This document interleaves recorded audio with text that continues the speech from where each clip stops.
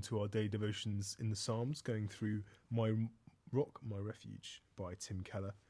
Thank you for joining us. My name's James. I'm Josh.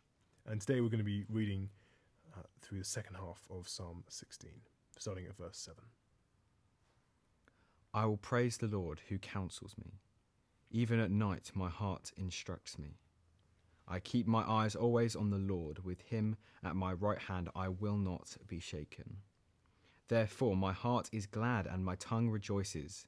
My body also will rest secure, because you will not abandon me to the realm of the dead, nor will you let your faithful one see decay. You make known to me the path of life. You will fill me with joy in your presence, with eternal pleasures at your right hand. The best is yet to come. If God is our greatest good, we get what can't be lost and will only increase infinitely. The Lord is at our right hand.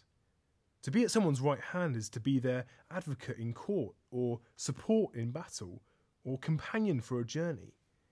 In Christ, this is all literally true, because he died and rose for us.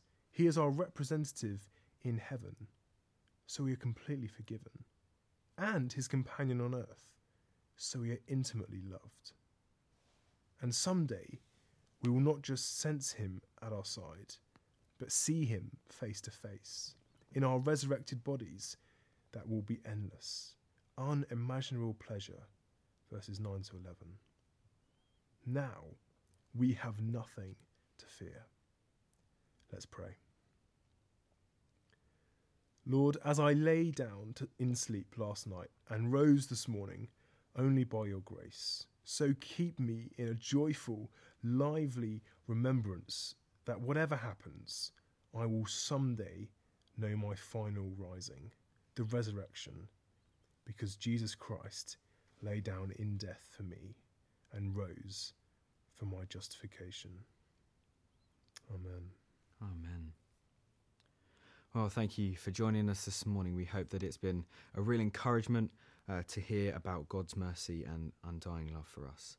We look forward to seeing you tomorrow.